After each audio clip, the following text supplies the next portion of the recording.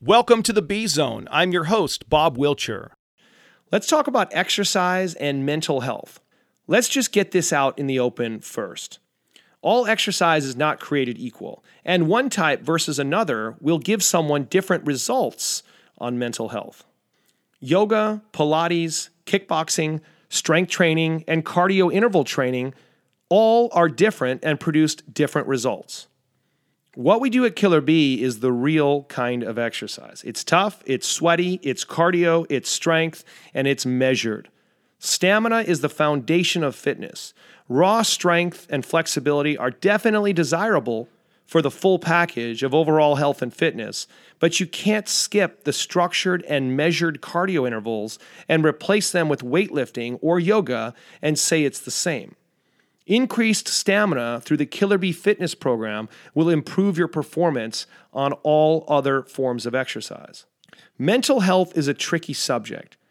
I remember in my teenage years being very confused about life, especially after I lost my dad at the age of 16. I felt like, what's the point of life? And who really would care if I wasn't here anymore? I remember getting nervous and having anxiety whenever I took exams or when I was at parties. In fact, I scored so low on all the reading comprehension college entrance exams that I didn't show up to school on the day we got our results because it's when all the students ask each other about what they got on all the categories.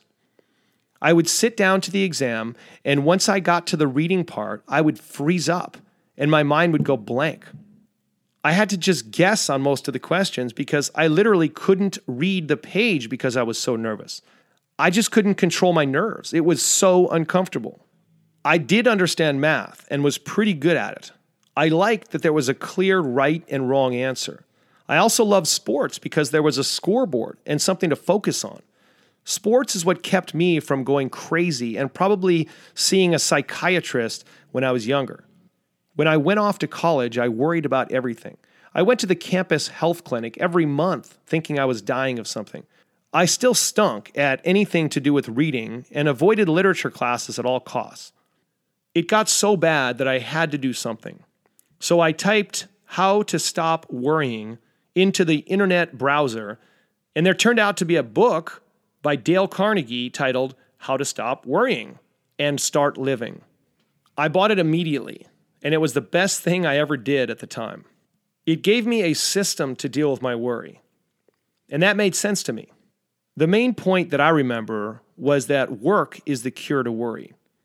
If you are selling a product and you have one customer and the customer doesn't buy, you're freaking out. But if you have a line of customers waiting to buy, you don't have time to freak out. The solution is go work for more customers. This was the first book I read that I actually comprehended, and I immediately started implementing the principles. Wow, what a load off. I believe that people who suffer from anxiety and depression really need to get focused on goals and measuring every step of the way.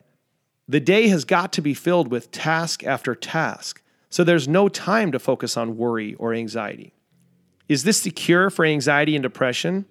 I'm not a doctor in that field, but I have had several members at Killer Bee over the last 15 years who have taken themselves off antidepressants because they say that staying focused on getting fit with numbers and measurements and the endorphins they experience with every sweat-drenching workout replaces the good feelings they were getting from taking the meds. Only they didn't get any negative side effects from the exercise like they did the drugs. There is a lot of research on the positive effects of regular cardiovascular exercise on depression, and it's all good stuff.